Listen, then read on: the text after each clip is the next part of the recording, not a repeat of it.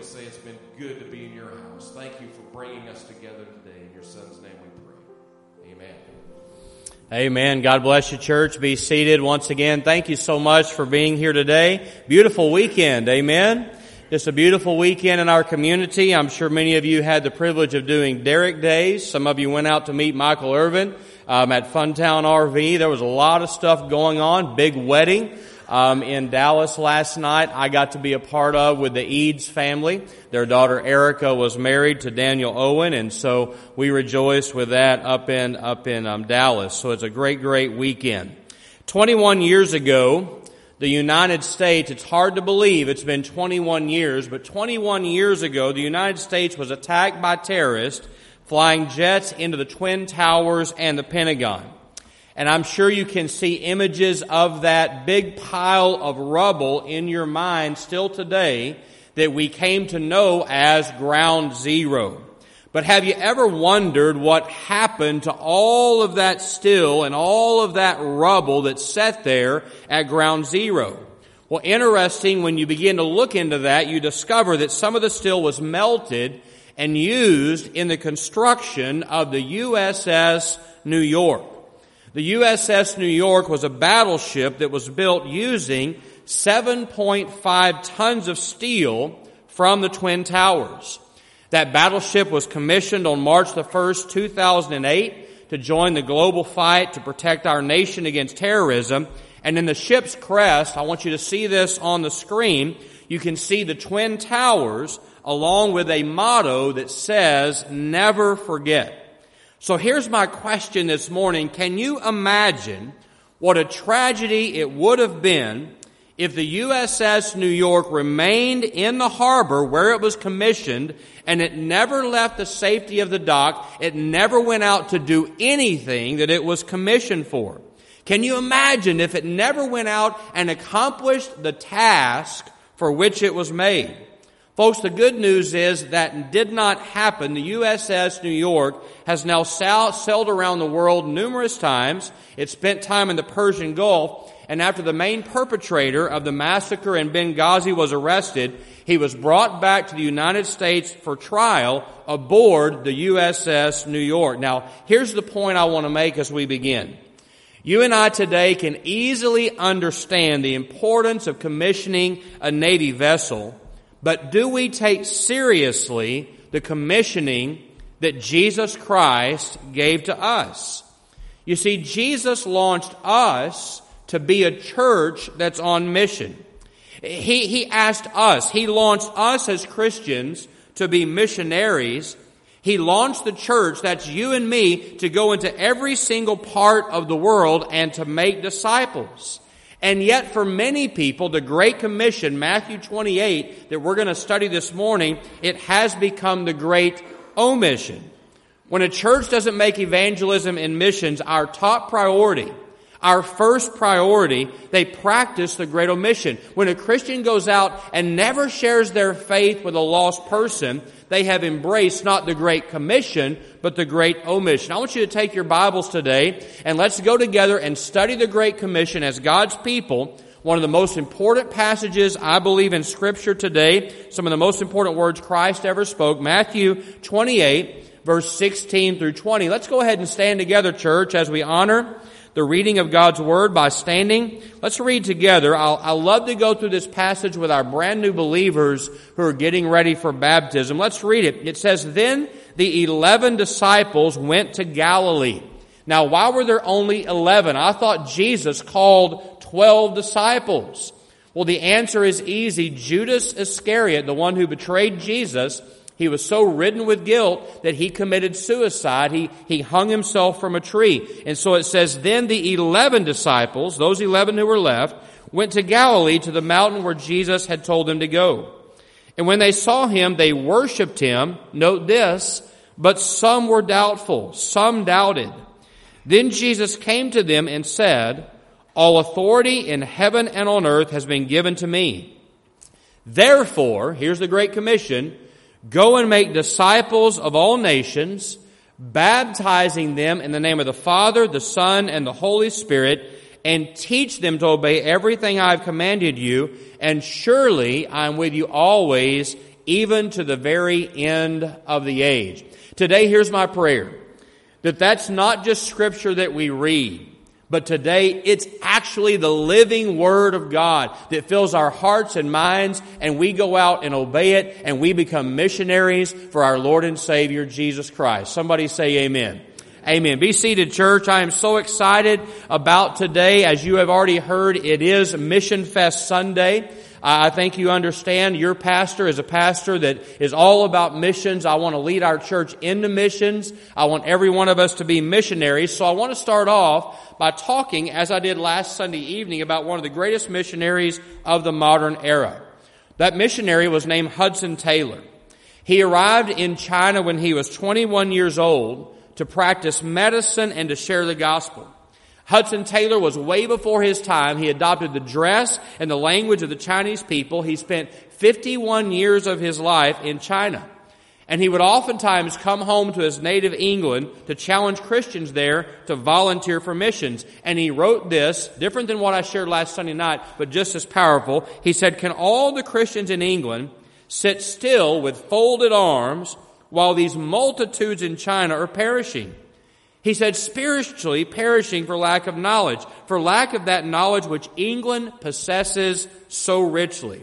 He said, the Great Commission is not a suggestion to be considered, it is a command to be obeyed.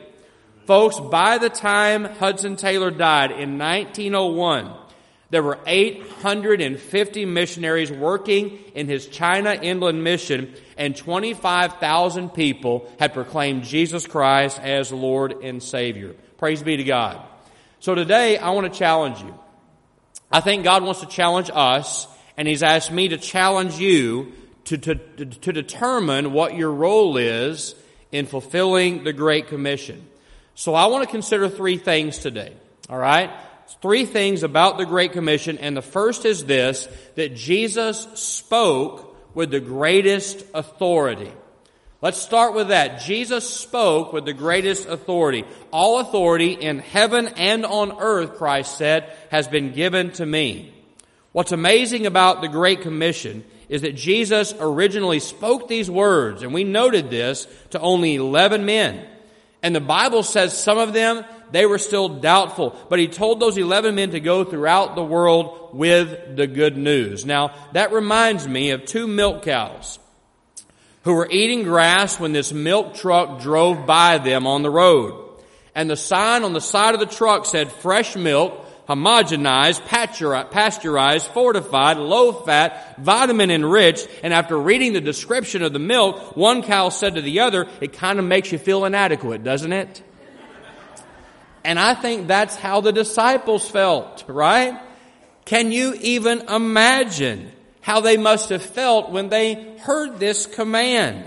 I can just imagine Simon Peter, he spoke up and he whined, right? But Lord, we're just 11 men and most of us are uneducated and we're just fishermen. But the Lord said, no, you can't do it. But that's why I'm giving you my authority and the power to do it in my name. Folks, Jesus claimed to have authority in heaven. That means whenever Jesus speaks in heaven, guess what? It's done. He also claimed to have authority on earth. And here's the deal. He's given that authority to you. He's given that authority to me, to us. Luke chapter 9, verses 1 and 2, when Jesus had called the 12 together, He gave them the power and the authority to drive out demons and to cure diseases, and He sent them out to proclaim the kingdom of God and to heal the sick. Folks, we don't go out to share the gospel in the name of Baptist. We don't go out to share the gospel in the name of America. We don't go out to share the gospel in the name of First Baptist Church, Corsicana. We don't go out in our own last name. Well, no, we share the gospel in the name of the King of Kings and the Lord of Lords, Jesus Christ. He gave us the authority and the power. Amen and amen, right? Jesus taught with the greatest authority. So now let's move to the second thing. Jesus also gave us the greatest assignment. And when you see this, don't you agree? Therefore, go and make disciples of all nations. Now, let's unpack our assignment for just a moment. The first word that we have to pay attention to is the word go. Jesus said, go and make disciples. Now, Christ used that as a participle. And that means what he really said was this: as you are going, make disciples of all nations. So this isn't specifically a command for us to get up and go someplace we've never been, like Africa or China. Now, it can mean that, right? But what Jesus was really saying was, as you're going through the normal traffic patterns of your life, make disciples. As you go to the grocery store, make a disciple. As you go to work, make a disciple. As you go to school, make a disciple. As you're filling up gas in your car, make a disciple. As you go on vacation, make a disciple. Whatever it is, as you're going, be about the business of making disciples. Now, the other word we have to pay attention to is the word nations. Go and make disciples of all nations. That doesn't mean countries with boundaries like Canada or Mexico or Peru. It's the word ethnos in the Greek. It means we're to take the good news to every what? Ethnic group on earth. Now, when you live in a town like Corsicana where there's a church on every corner, and quite literally that seems to be true, we sometimes forget there are places on planet Earth, they don't have access to the gospel. If we were to walk up and ask them who Jesus Christ is, they wouldn't have ever even heard the name. And that's why God calls us to go to the nations, right? To the nations. And that's why before COVID, that's what we were striving to do. And I'm going to declare it today, and that's why after COVID, that's what we're going to begin doing again. We are going to be an Acts 1:8 church. What does Acts 1:8 say? But you will receive power when the Holy Spirit comes upon you, and then you'll be my witnesses to Jerusalem and Judea and Samaria and to the uttermost parts of the earth. You see, Jesus did give us the greatest assignment. So here's the question. What's your part in it?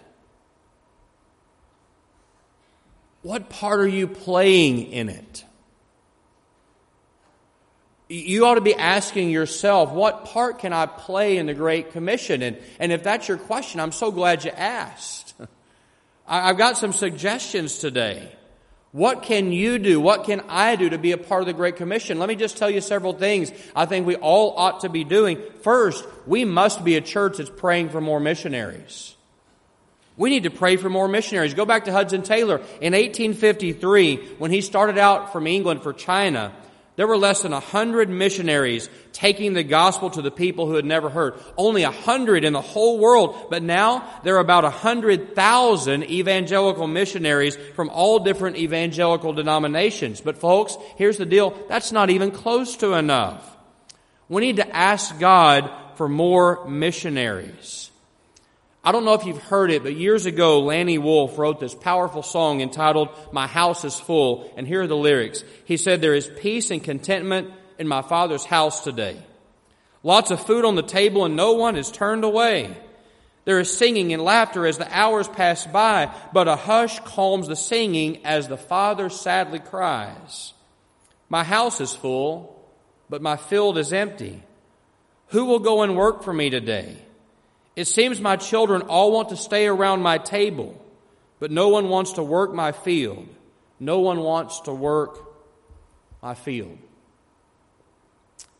Let's bow our heads right now and let's ask God to provide more missionaries. Almighty God, we want to stop in the middle of this message and recognize that however many missionaries there are in the world, it's not enough.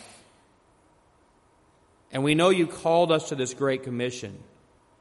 So God, today, together as a church with joined hearts and minds, we ask you to provide more missionaries. We ask you to call. We ask for people that are hearing the call of God, that they would respond and say, "Yes, Lord, send me. Here I am, Lord, send me." God, call those. Lord, give them courage and faith to respond to do your mission. We pray in Jesus' name. Amen. Please don't stop doing that. Pray for more missionaries. Second suggestion, love the lost people you know. In other words, you do it right here. Go on mission. You see, God has placed people in your sphere of influence who don't know Jesus. And right now, I venture to guess, you know somebody who does not know Jesus Christ. Somebody who is not faithfully connected to a church and God's people. They're lost without Christ. They may be co-workers, neighbors, teammates, friends, whatever it is. And there are many different ways you can love them to Jesus. But here's the deal. You have to say something. At the very least, you have to share with them the difference that Jesus Christ has made in your life. Just tell them your story. I'll never forget this. Sometime back, I was watching this incredible video of Penn Jillette that somebody sent me. Do you know who that is? He's half of Penn and Teller, the Penn and Teller Act in Las Vegas. So Penn is not a Christian.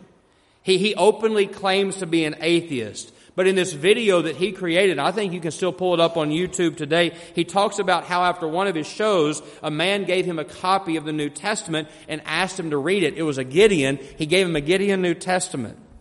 Now, Penn was not offended, right? In fact, he recorded a video about it, and in that video, if you watch it, he's going to say this: if you believe there's a heaven and a hell, people could be going to hell or not getting eternal life, and you think it's really worth telling them this, because if it's not really worth telling them because it might be socially awkward, and atheists who think people shouldn't proselytize, just leave me alone, keep your religion to yourself, how much do you have to hate somebody to not try to proselytize them? How much do you have to hate someone to believe that everlasting life is possible and to not tell them about it? I mean, he said, if I believe without a shadow of a doubt that a truck was coming at you and you didn't believe it and that truck was bearing down on you, there's a certain point I would just tackle you. And this is more important than that, he said. I still don't believe any of this, he says, but hey, that was a good man who gave me this book. He says, that's all I wanted to say. So let me quote a self-professed atheist and ask you, if you really believe there is a heaven and a hell, how much do you have to hate someone by not telling them what you believe so that they can have a chance to be saved? Now that's gut-wrenching, isn't it? Do you realize there are Christians who have never, ever shared their faith with one single soul? You may be here today and you say, Pastor, I've never led anybody to Christ. Well, here's my question. Have you ever even tried? Ask God to put somebody on your heart who needs you to tell them about Jesus. Love the lost people you know. Simple suggestion. Third, this is connected to Mission Fest today. Get involved in Good News Corsicana. You say, Pastor, what is that? Well, this morning at Mission Fest, when you walk through the door of the gym, and I'm begging you to go, this is not a day to be off from Sunday school and just slip to the restaurant or whatever it is you're going to do. Go to Mission Fest, and when you walk through, you're going to see all these beautiful banners unveiling a new concept for local missions called Good News Corsicana. This is home missions right here in our hometown. And it's going to involve Good News Cafe, Good News Closet, Good News Clubs, Good News Cupboard, Good News Construction, Good News Community, Good News Cares. And now I'm going to give you a real opportunity to get involved in missions this week. I want to invite you right now. This Wednesday, Good News Community Outreach Project, we're going to be feeding every single employee at Corsicana High School. Over 200 plus teachers and employees at CHS, and I need some of you on the table out in the foyer to sign up and say, Pastor, I'm going to be there to serve that meal, to welcome them, to shake their hand and say, hey, we're here because Jesus Christ changed our life. We'd love you to come to First Baptist Church and join us. I only need 12 people. Are there 12 of you today that would say, hey, I want to be on mission for Jesus Christ? Come and join me at CHS. So get involved in Good News Corsicana. I can't wait for you to see all about it and read all about it at Mission Fest. Number 4, how else can I be a part of the Great Commission? Invest financially in missions. Give to missions. Every chance you get, over and above your tithe, over and above what you normally do, make it a part of your regular giving to give to people on the mission field. When we have special offerings, we just finished the Annie Armstrong offering for nationwide missions. Get involved in that, North American missions.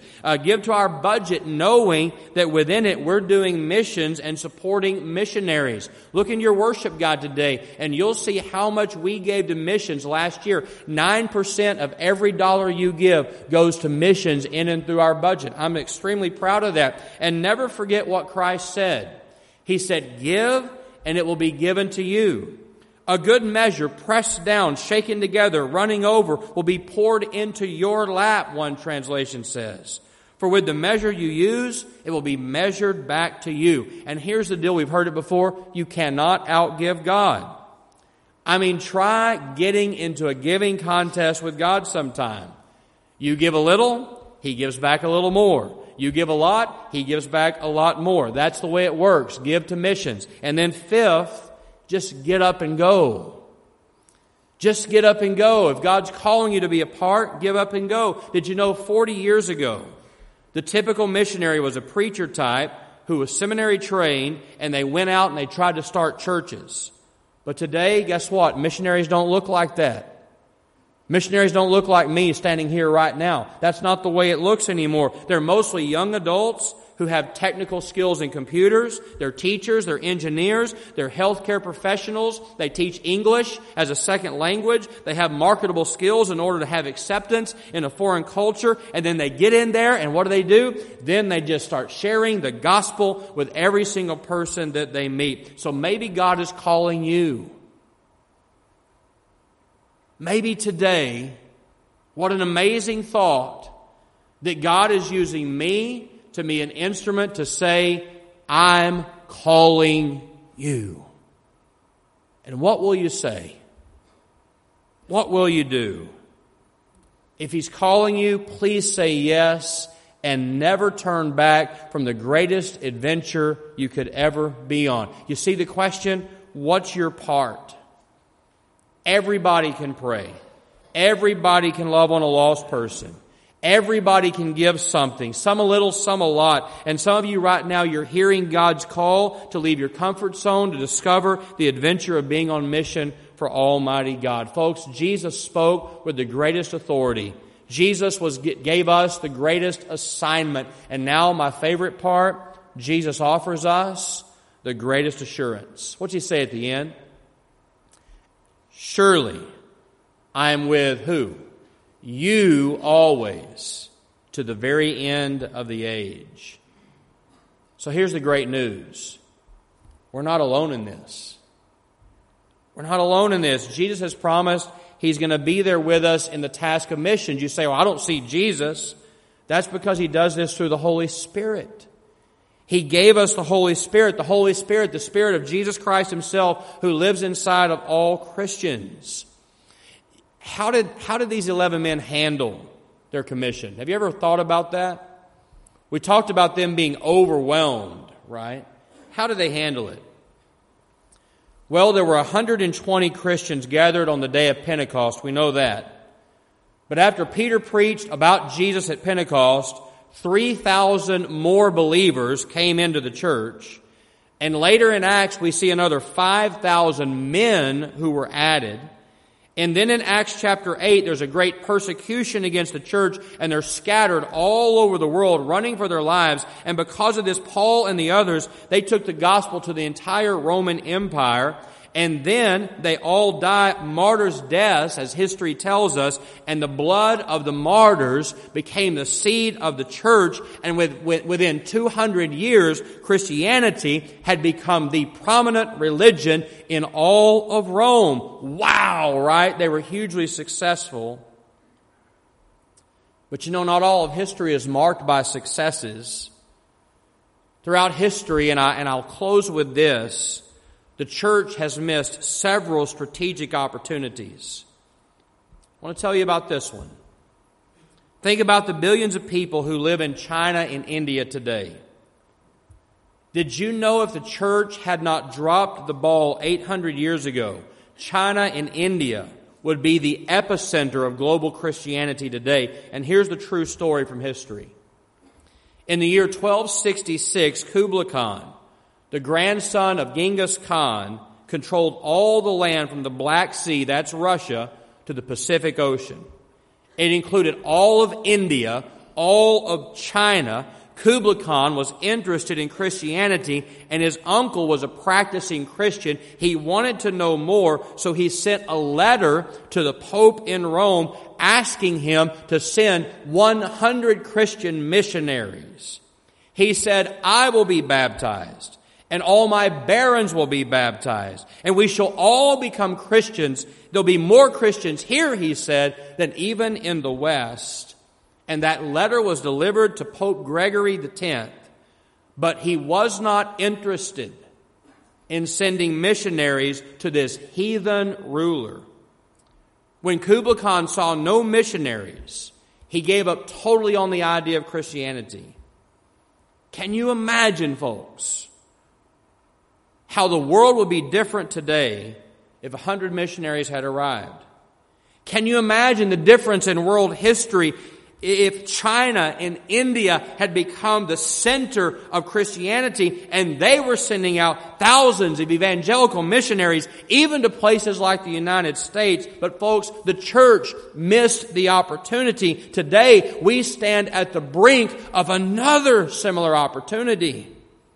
Listen to this. 70% of the evangelization of the world has occurred in the last century. Christianity is the largest and fastest growing religion in all the world. Advances in technology, advances in transportation. It's allowed us to accelerate the delivery of the gospel message. And every day, you don't know this, 178,000 people are coming to faith in Jesus Christ every single day. But it's not fast enough. And it won't be enough. We need prayers. And we need people, and we need funds to forge ahead into the final areas of the world where people have never heard. You see, everybody has a part to play. First Baptist Church, Corsicana included. So will we play our part? You see, the closing question is this. Will this be the Great Commission, or will we choose to make it